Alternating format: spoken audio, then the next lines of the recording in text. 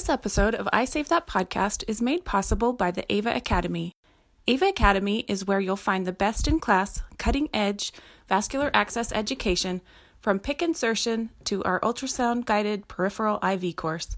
For more information, subscribe to the I Save That Podcast, follow AVA on any social media platform, and become an AVA member today.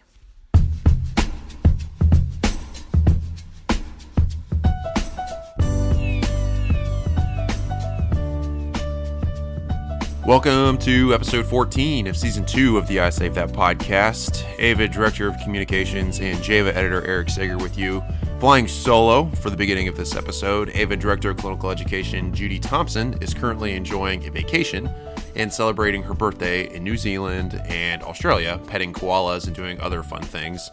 While AVA CEO Ramsey Nasrallah is knee-deep in 2020 planning, which is why you're stuck with me for what I promise will be a brief intro so we can go ahead and get to the 2 interviews featured on this month's episode.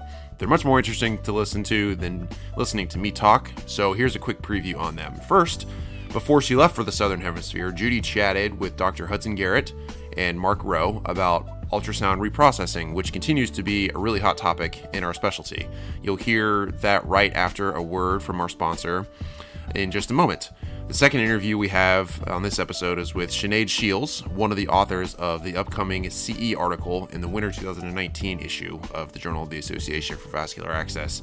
Sinead and I chat about an innovative technique their institution implemented recently in an attempt to reduce sticks for those liver transplant patients who are also difficult access patients. The winter 2019 issue of JAVA should be online sometime late next month. That's December. So keep an eye out on AVA's social media and your email inbox for updates. And that's enough for me. So right after the break, I'll turn it over to Judy, Mark, and Dr. Garrett. Thanks as always for listening.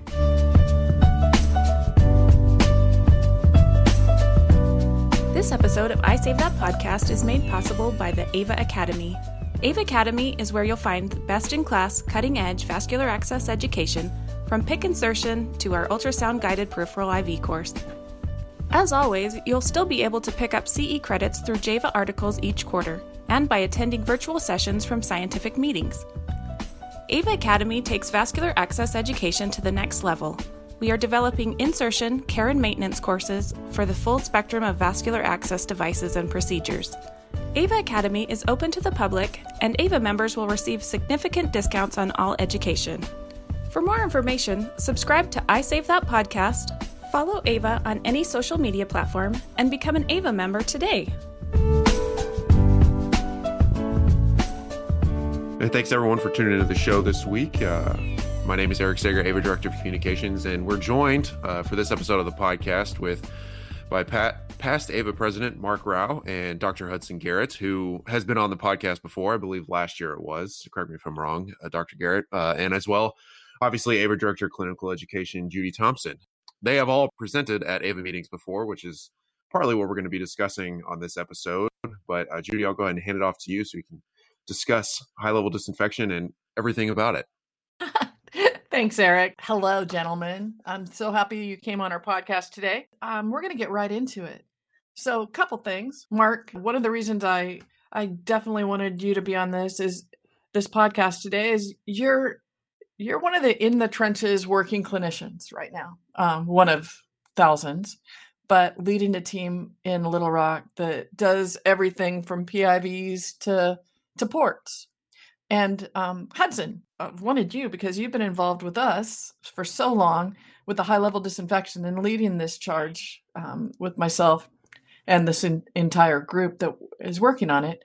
But I just saw a little blurb that you presented at the FDA. Can you tell me a little bit about that? I did. So the FDA holds a annual and sometimes quarterly medical advisory committee meeting that is a group of independent experts that are appointed by FDA that essentially provide them strategic guidance on dealing with key and complex medical device issues. And so the one yesterday was related to a medical device that ironically is semi-critical, and there was sort of an evaluation of what else should we do, which I think is really pertinent to today's topic of ultrasound transducer probes that are used in vascular access.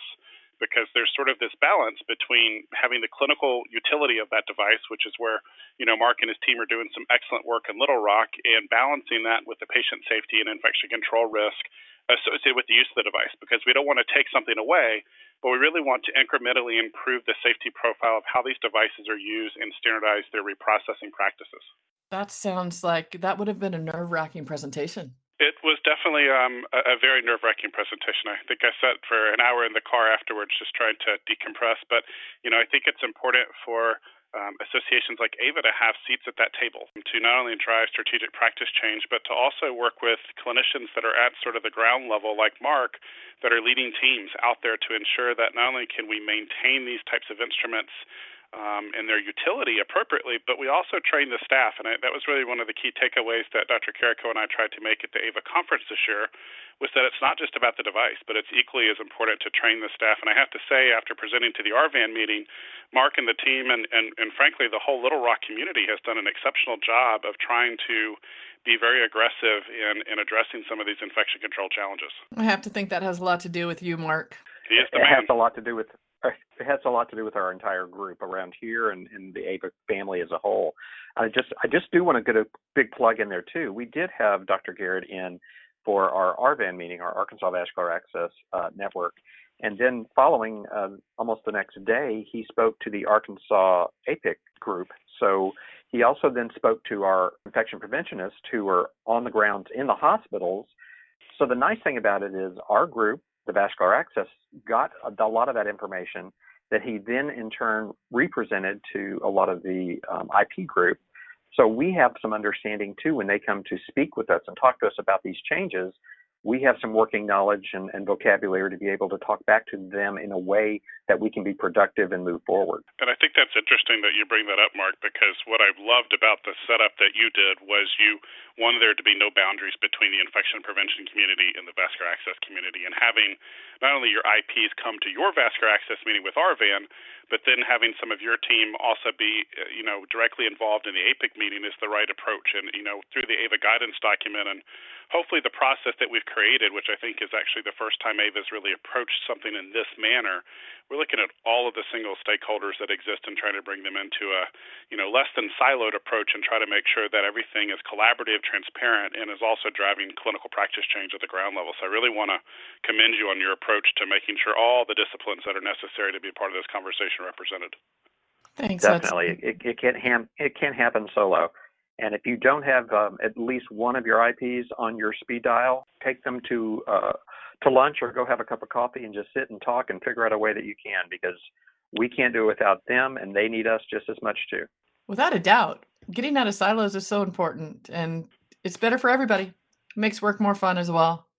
So well, the other thing, too, Judy, I wanted to mention is that, and we haven't really touched on this necessarily, but having clinical value analysis and purchasing be involved in this conversation is so important. And I think that'll be something that will be addressed in the AVA guidance document about ensuring that when these devices are coming into our facilities, that there's a proper vetting process, that all the stakeholders, including vascular access and frankly our medical staff that we work with, that might be using these things and carrying some of these transducers around in their pocket with some of the different technologies that have come out there. It's really important that we start at the bottom of when the product, if you will, comes in, and look at all the different areas of utilization so that we can have some type of standardization. I couldn't agree with you more. So Hudson, to go back to the document. So I have had a lot of people ask me what's going on with it. When are we going to publish? What I'd like to do is have you go over a little bit about the people that have not made it to either the webinar or a conference. Go over a little bit about what we're going for, what we're going to talk about. So the guidance document is meant to be just that. It's really meant to be a implementable, if you will. That's probably not a word, but I just made it one. I like that word. Well, thank you. It's meant to be an approach that can be implemented in a variety of patient care settings with sort of three basic pillars. The first pillar, which is what we're finishing right now, is really looking at clinical practice as far as an analysis of what's taking place today sort of that baseline of knowledge of what are the clinical practices associated with the reprocessing these devices now. We've completed that. And I think that, Judy, you can agree, you've seen with the survey results that they were highly variable. And that is of concern to us from a standardization standpoint, because we realize that every time we have variability in clinical process, we have potential opportunity for patient safety gaps to occur. And really the second piece of that is building a comprehensive clinical education program that is designed to target certainly our AVA membership, but also to be used by the AVA membership to go out to their stakeholders. And again, I want to give kudos to Mark for sort of being a perfect role model for this by getting the infection preventionist engaged in this process. So that's sort of the first bucket. The next one, which I think is going to be very exciting, and this is what we're going to be doing in the year 2020, is looking at that broader stakeholder engagement to look at, okay, who are the people that touch this device? Value analysis, regulators, there's clinicians, there's, healthcare leadership, and of course the device manufacturers. And, AVA is pretty uniquely positioned, in my opinion, because it's not just founded on clinical practice, and it's not just an organization of membership for clinicians. It's also got the manufacturing community, and when I look at the technologies that come to market, they're driven by industry. And so I think we have to be very careful about this sort of, fine red line between industry and clinicians and say, the patients need our collaboration. Our collaboration can result in improvements, whether they be product or process or personnel or training, it doesn't matter, but we have to do it together. The second phase of this is building a clinical competency matrix that's really, and this would be perfect for somebody like Mark who's in a leadership position to say, how do I make sure that all of my personnel on my team have the exact same training, have the exact same process, and can have sort of a formal approach to this. And then the last piece is looking at an independent research agenda. There are going to be gaps in what we don't know, and it's important that AVA, through the foundation, can drive strategic research opportunities that are transparent, non-biased, not industry-driven, but are really addressing some of those key practice questions. And then the last bucket, which is sort of our forward-thinking strategic approach, is looking at sort of innovation. How do we foster new product development? How do we give those ideas to industry in a transparent way that allows industry to react? And oddly enough, Judy, you led in with the FDA panel. This was something that was brought up yesterday in my testimony about, FDA and CDC and others have put out sort of a wish list of improving and fostering more innovative medical device changes. There's nothing saying that AVA can't sort of adopt that and almost adapt it to vascular access so that we have a better propensity to get things through the 510K clearance process. And finally, we have evolving guidelines that clinicians can use. And so, the long and the short is our goal is to have sort of this next iteration of this document out as a Christmas present by the end of the year. And then that will be sent out for public comment. And, as far as I'm aware, and Judy, correct me if I'm wrong, this is the first time AVA has actually done a formal public comment. And we're really excited about that because I think it gives people an opportunity to see the work, to sort of synthesize it, and also provide their comments and feedback on it. Doesn't mean that we're going to have to agree with everything, but it really is a way that transparently allows AVA to be a leader, not only in vascular access, but more importantly in patient safety, because we know that good vascular access improves patient safety. 100%. And you're right. This is the first time we have sent out for public comment, and excited about it, and can't wait to see what some of the comments come back at. Now, Mark, as far as what you are, the boots on the ground, so to speak, tell me about how practice change, what the practice change is that you've implemented, and what are you either looking forward to or a little bit concerned about coming forward with this? Thanks, Judy. And can I just start this side of my little blurb here with a question to Dr. Garrett, because a lot of the clinicians who are the boots on the ground are asking me, why do I have to do this if I don't have a insertion infection issue? Absolutely. Well, it's a shame that Dr. Carrico is not on here because she has this beautiful phrase, and I always butcher it. But it's something like, the absence of data is not the absence of problem, and I probably butchered that, so I apologize. But essentially, we said the same thing about CLABSI infections from peripheral lines for many years. Now we're sort of in the dilemma with midlines, where people are sort of trying to skirt around issues. And so many instances of infection prevention, especially with medical devices, are not reported that was one of the key things that was brought up by the FDA, looking at the public reportable database, that they know that these infections are underreported. They know these incidents of contamination are underreported. But oddly enough, there's a consistent factor that we find typically with outbreaks associated with medical devices.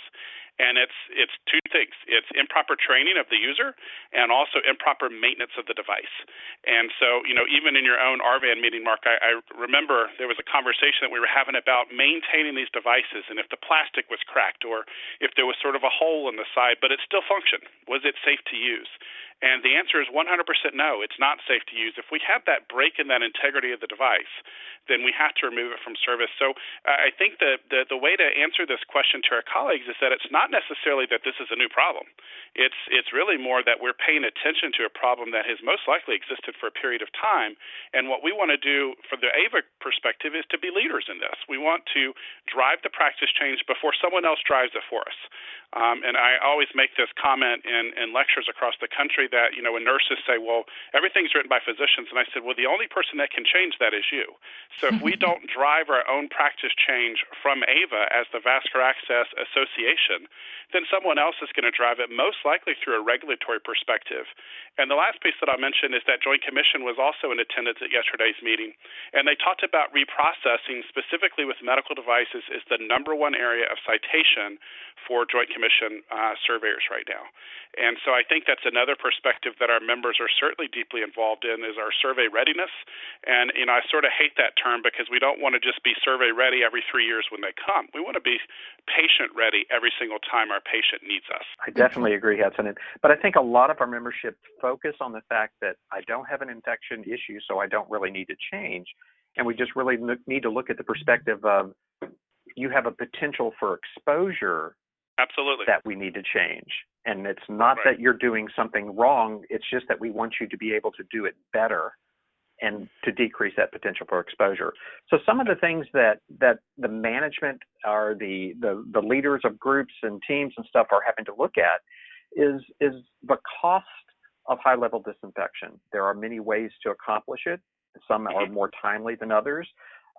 There is no wipe out there. Just right. So everyone knows, there is not a high-level disinfection wipe.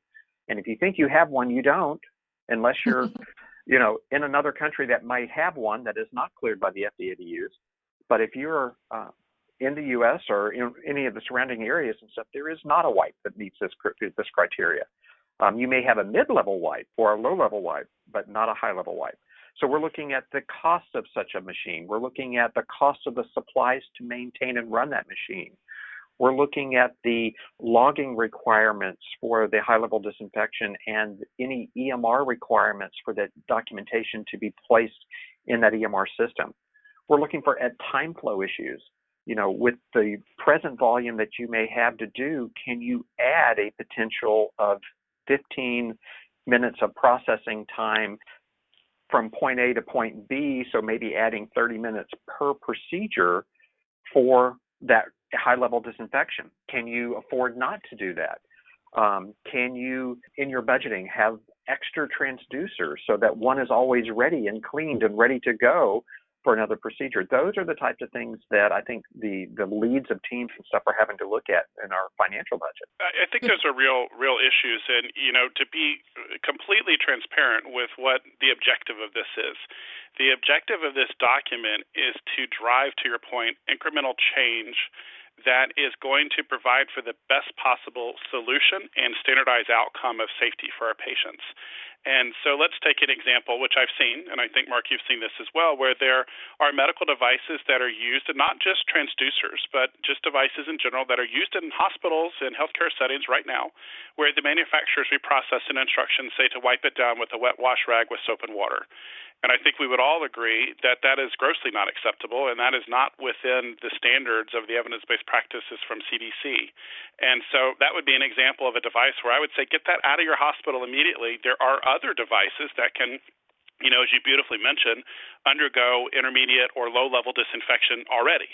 As it relates to intermediate versus low, there's absolutely no reason with today's products and solutions on the market that anyone should be using a low-level disinfectant for this purpose. And so if you're using low-level, your first immediate move would be to go to an intermediate-level disinfectant wipe. And then, certainly machines or devices that have the capability of undergoing HLD today, then we should look at operationalizing that.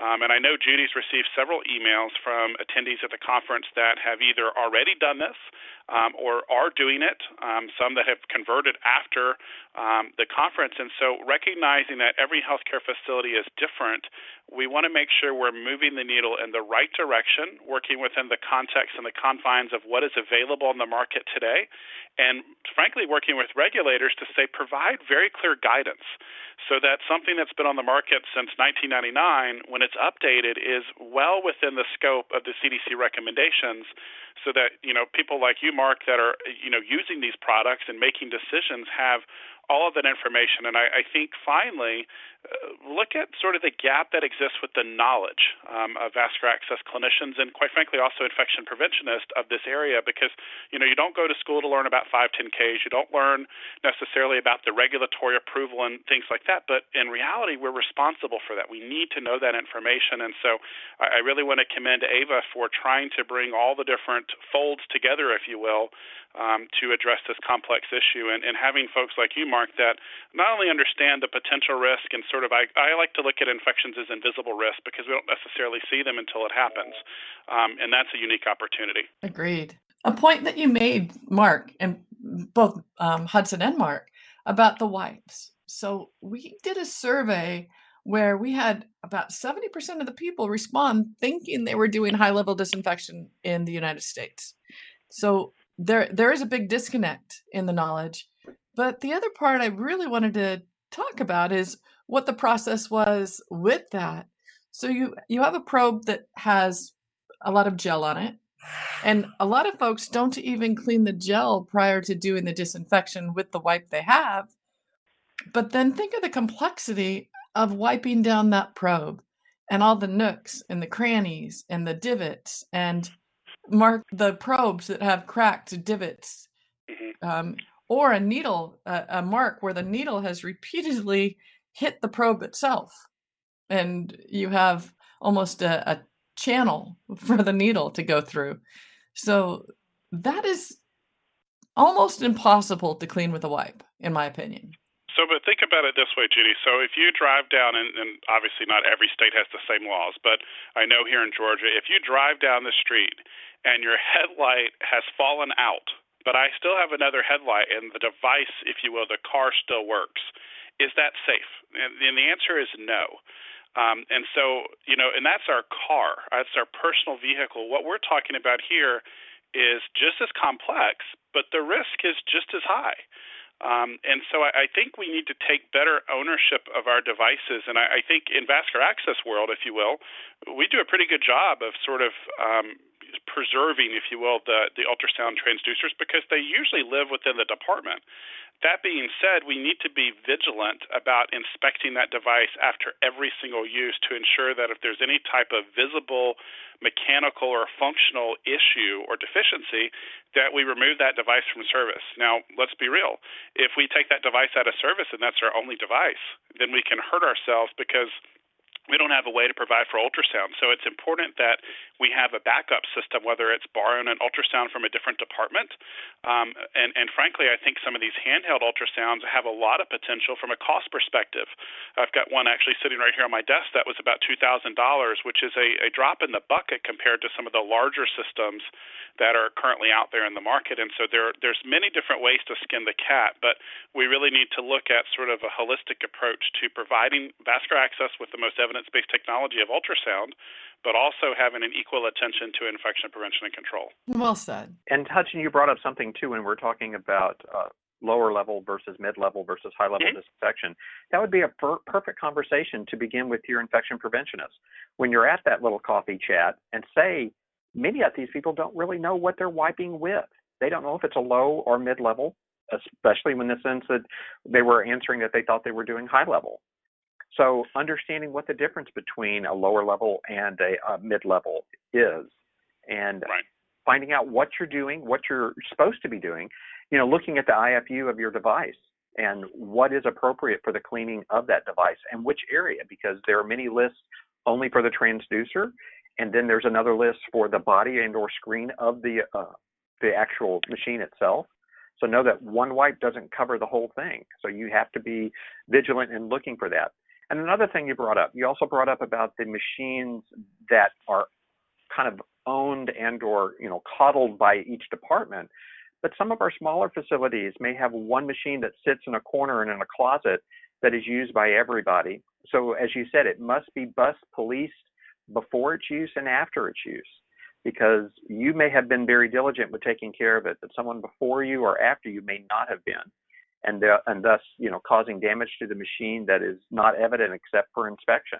Yeah, I would agree with you. I mean, it's such a complex issue, and the thing that sort of scared me from the survey was where our baseline is today, not just with standardized practices, but frankly with the knowledge base of this topic.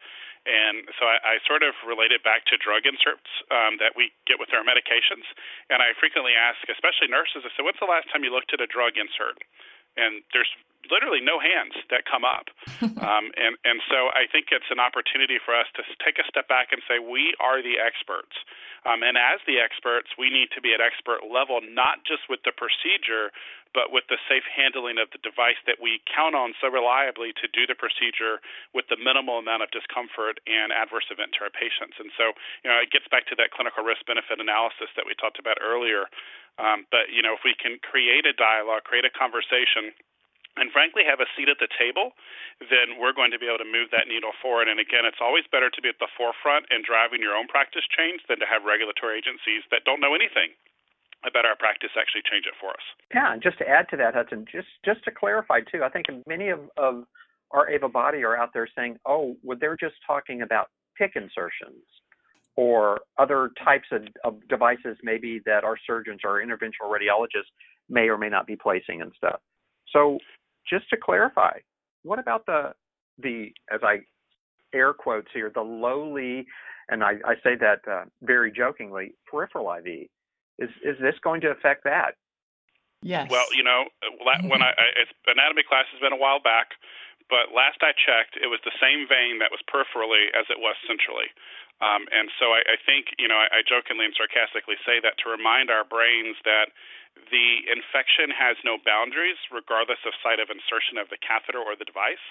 And the environment, the clinical environment in which we function, whether it's the transducer, a computer, a cell phone, a stethoscope, a pulse oximeter, it doesn't matter, now plays a scientific role in transmission.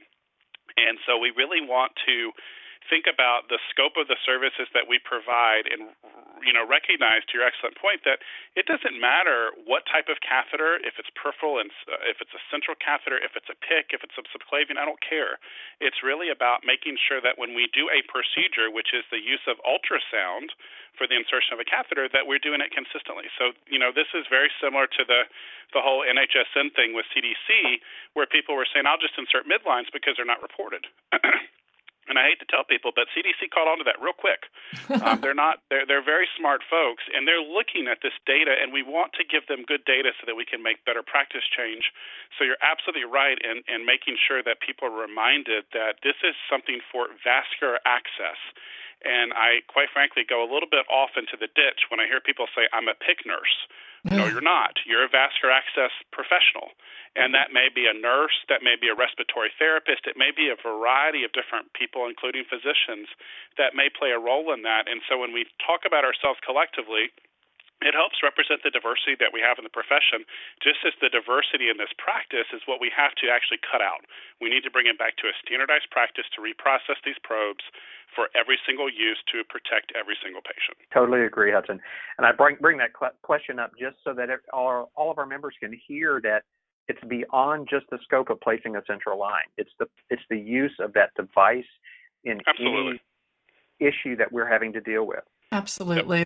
The other aspect of this is, I know I have a lot of folks that have mentioned, well, if we have to do this, we won't be able to use ultrasound. That is 100% against everything we want to do. So everything we're talking about is pragmatic.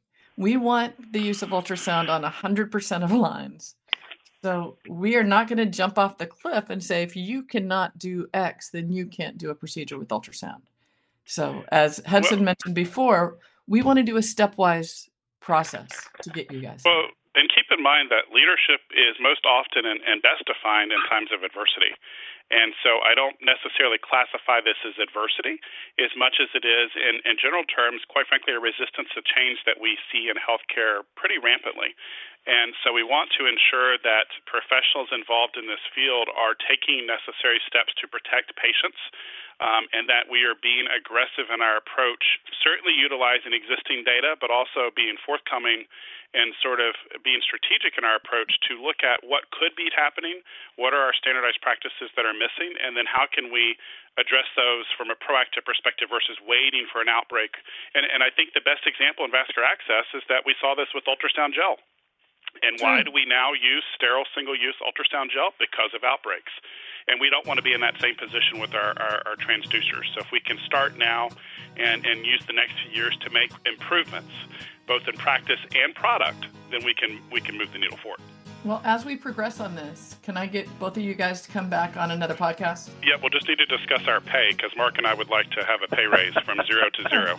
Well, I would even offer up a cup of coffee down the road, maybe. Maybe. I'm sure it'll be virtual. Maybe. Well, thank you both so much. It's been informative. I'm sure people will love to hear what you guys have to tell us. And we'll get to next time as well. So thank you so much for jumping on the show pleasure. for today. Thanks for inviting me. Guys. Thanks a lot, gentlemen. Appreciate it.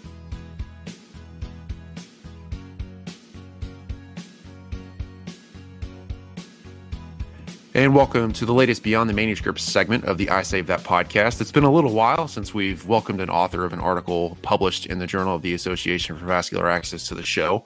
But in this episode, I'm pleased to welcome Sinead Shields, a hepatology nurse practitioner at Royal Prince Alfred Hospital in Sydney, Australia. Sinead, welcome to the show. Thank you very much, Eric.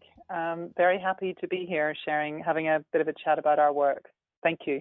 Yeah, absolutely. It's great to chat with you, even though we currently sit halfway across the world from one another. But Sinead is one of the lead authors on the manuscript titled Acceptability of External Jugular Venipuncture for Patients with Liver Disease and Difficult Venous Access. Now, difficult venous access is fairly common in liver patients, as I understand it, that require blood collection using traditional peripheral approaches. Sinead, the goal of your study was to understand the experience of these difficult venous access liver patients, while also discovering how acceptable peripheral venipuncture was versus external jugular venipuncture. Can you tell me a little bit about how the idea for this study surfaced for you and your team? So this project goes back a good 15 years, Eric, for us. All those years ago, we did a survey. Yeah, we had a sense then that our patients were telling us at the time that, they hated having their blood test done, that it was tricky, that they had difficult veins. So we did a bit of a survey in our routine liver outpatients cohort, and of them, a quarter of them said they were reluctant to have venipuncture because of their difficult veins. And in our outreach clinic in our drug health service, that rose to 2/3 of those patients said that they didn't want to have blood tests done. And even though some of these patients, but not all, had a history of injection drug use and were in our service to access hepatitis C treatments at the time, which required close monitoring, or they had cirrhosis and they were pre or post liver transplant, and regular blood collection was really vital. And it was a real problem for us hearing that they really didn't want to be having their blood tests done. There wasn't a lot of published work on how to address this barrier to care at the time. Ultrasound-guided venipuncture wasn't quite so common then, and we had a local team discussion with our medical colleagues and our anaesthetist colleagues, because we had access, being a big, busy teaching public hospital, we had a lot of resources, and a new protocol was developed, which involved for those people who were identified as being particularly tricky to bleed, that they could be bled from their external jugular vein, from their neck veins. Mm-hmm. So initially, at the beginning, the anaesthetist would do this procedure, but it very quickly became obvious that this was a simple procedure that could be done by suitably trained nurses who were experienced venipuncturists already. We developed a training package. It was approved at local and institutional level, and it became part of our usual practice. Oh, wow. And this went on for many years. We published about it way back in 2007, but it's been part of our usual practice, but over the years that our patients have, whilst they've been very grateful that when they come to us, this is a procedure they can have and blood collection is really easy. When they go to other services, they continue to have to endure the difficulties that they had associated with having to endure peripheral venipuncture. And they told us horror stories of when they were at some of these services, and they would tell them that if they'd say, oh, when we go to RPA liver clinic, they'd bleed us from our neck, and the other services would look in horror and wouldn't really believe that this was a safe practice. And so we basically felt that we owed it to our patients to demonstrate that this strategy that was working in our service could perhaps work in others too. And so that's how things began with this project. It's a significant amount of time to work on such a project like this. Now, you mentioned you owed it to your patients, and I think that's really great. And a lot of our listeners of this podcast can relate to that, because a lot of people, are kind of on the ground nurses and nurse practitioners like yourself. So how did you and your team go about conducting it, putting it together? You said you got it approved on the local and the national level, right? What kind of things did you have to do to make that happen? And what kind of things did you have to guard against, if there was any, to put it together? The actual procedure itself, that was some simple documentation, a simple training program. It involved the anaesthetist training, like many training programs in vascular access teams. You watch a few, do a few under supervision, get some cases logged, and be demonstrated or be accredited in this additional skill. That's quite usual practice for nurses, and to have the documentation around that to demonstrate that nurse's credential doing that procedure. Mm-hmm. So that was no problem. And then getting hospital approval and department and hospital approval for the nurses doing this. That was all quite straightforward.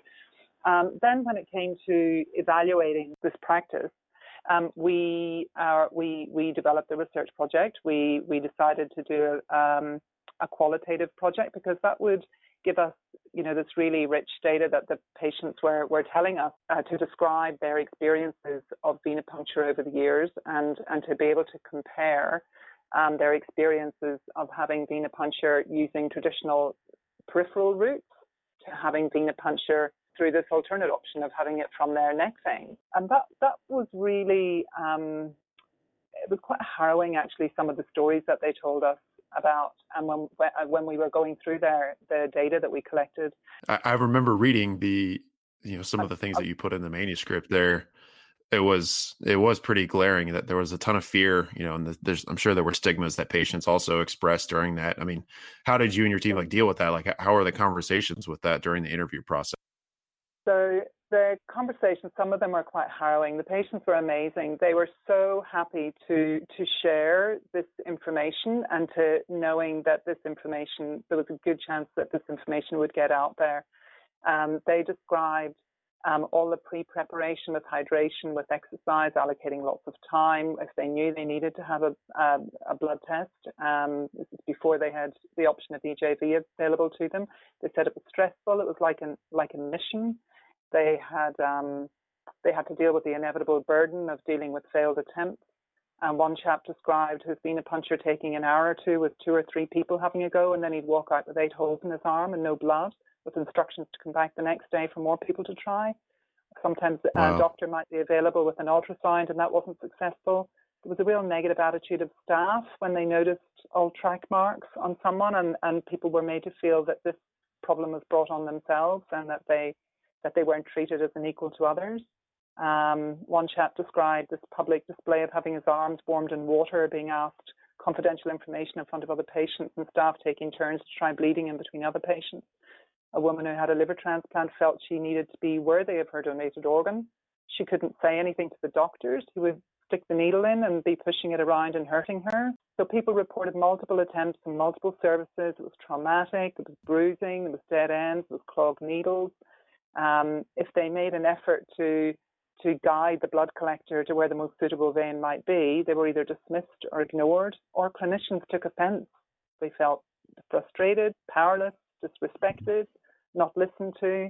If they request a preferred blood collector who had greater expertise, this caused tension between the patient and the service. They weren't seen as a reliable source of information. And, and it just kept coming. And, the patients were so relieved to be able to share this information. And this was telling us about their experiences prior to having the option of blood collection via their EJV available to them. And then in contrast, when they were describing their blood collection procedures after they had this procedure available to them, they described a way more acceptable procedure than what they had endured previously. There certainly was some initial apprehension. It was a little bit scary for some, but after they had the procedure explained and had it performed and saw how easy and simple it was, their trepidation was overcome. One chap said that it was liberating of stress, of time, of pain.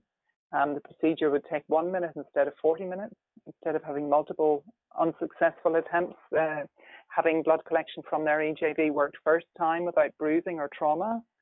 One chap said that it just made his life so much easier for him and for the blood collectors. They had a greater sense of control. But they really wished that this procedure was available more. And when other services did seem scared by the idea of it, one woman suggested that people like her who had this medical condition of having, tricky veins, should be able to have a bracelet, like an alert bracelet that she could use to empower her conversations with other clinical services to be able to say, but look, you have to listen to me now. I've got this thing that shows you, I've got evidence that I'm tricky to bleed. You don't need to keep trying. Sure. And a big thing was the stigma. They felt that there was no stigma experienced having this procedure done, and the supportive staff accepted their condition and had found a solution. And stigma was a really big part of the problem previously. So they overwhelmingly preferred it. So for us, it's a no-brainer. We'll certainly continue to use this procedure in our service. It works. For our service. It doesn't work for every patient. Not everyone has got suitable neck veins. We have, in more recent years, added ultrasound-guided venipuncture also to our repertoire of options that are available to people with difficult veins. But that also takes training, takes extra equipment, also needs expertise being developed, and so it's not a overwhelming alternate option. Services just need. Sure. We think if services have all the options, that would help their patients. Well, it sounds incredibly emotional. I can't even imagine what those conversations were like with the Very patients. And I've read the manuscript where you cited some of them, and it's pretty incredible, and it sounds like a novel and innovative idea. So I really applaud you and your team. And, as you move forward here, you mentioned that you intend to continue to place it as part of your practice, even though not every patient could be accessed that way. But for listeners of the podcast and subscribers of the Journal of the Association for Vascular Access who read this study, is that kind of what you wish that they take away from your work here? Is that this is a potential option that could provide, better vascular access treatment for patients? For sure. Hopefully our work will help get the message out there that that patients do find this a real problem. There is other work out there that showing that sometimes as clinicians, what might become quite normal to us and acceptable to us is not necessarily normal and acceptable to our patients. And sometimes in very busy services, we need to stop and listen to that and think about what we're doing and what options do we need to look at to improve things for our patients. But certainly we recommended that 3 unsuccessful attempts should trigger a specialist referral for an approach with a higher success rate. And that's sort of 2 for 3 being sort of one person might need a second go, and then they may need to call a second person, but they shouldn't be having any more than one turn also. And that services should be monitoring the information of how many unsuccessful attempts they're having at bleeding people or at stabbing people. And if they are in a service with a high difficult venous access rate and a lot of effort and a lot of repeated stabbings being needed for their patients, they really need to consider revising their protocols to include either this option or consider other options that work within their service. It's all about improving patient care. And I think that you and your team have you've done that, and I think that this work, it definitely exhibits that. So listeners can read Sinead's and her team's work in the final 2019 issue of JAVA, which is scheduled to be online around Christmas time and also sent to your mailbox around then. Sinead, I really appreciate your time and taking, it's really early where you are in Australia. So I appreciate you taking the time out of your busy schedule to chat with me about this manuscript. And I look forward to publishing it in our journal. My pleasure, Eric. Can I just, before I finish, say a very big thank you to not only all our patients who have been so enormously to this, but also to my two colleagues, Sue Mason and Janice Gulick. Sue is another advanced practice nurse who I've been working with for many years, who's been very passionate about this project over a very long time, and Janice Gulick provided us with the research, mentoring and expertise to complete the project, and personally I'm truly grateful to both of them. Thank you.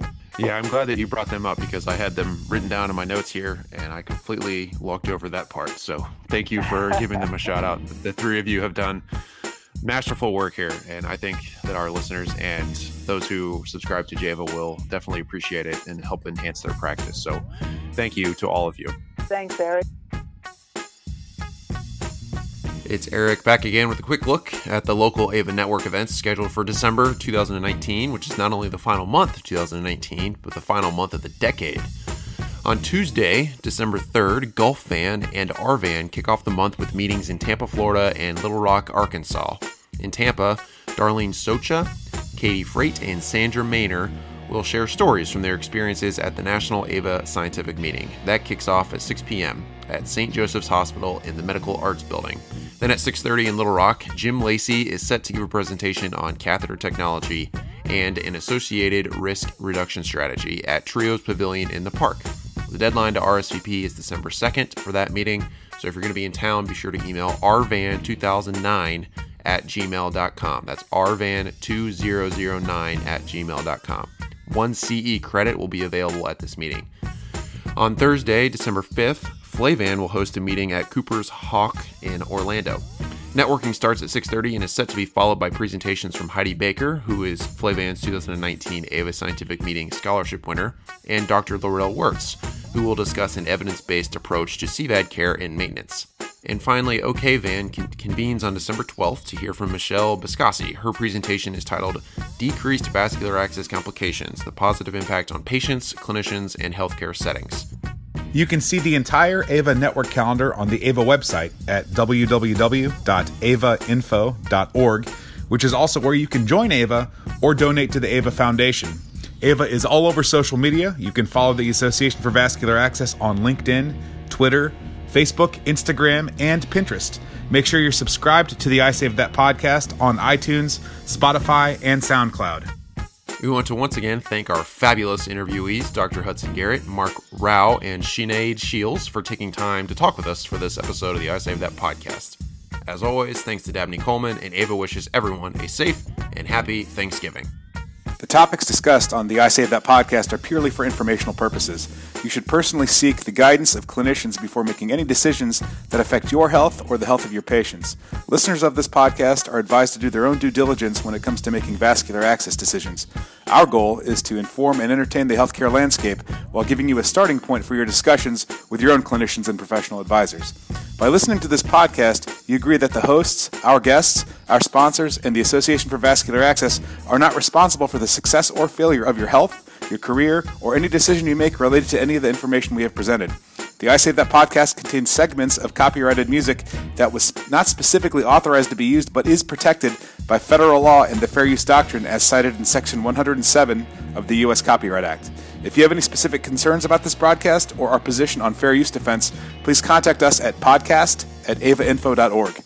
No part of this broadcast shall be reproduced, transmitted, or sold in whole or in part or in any form without prior written consent from the Association for Vascular Access.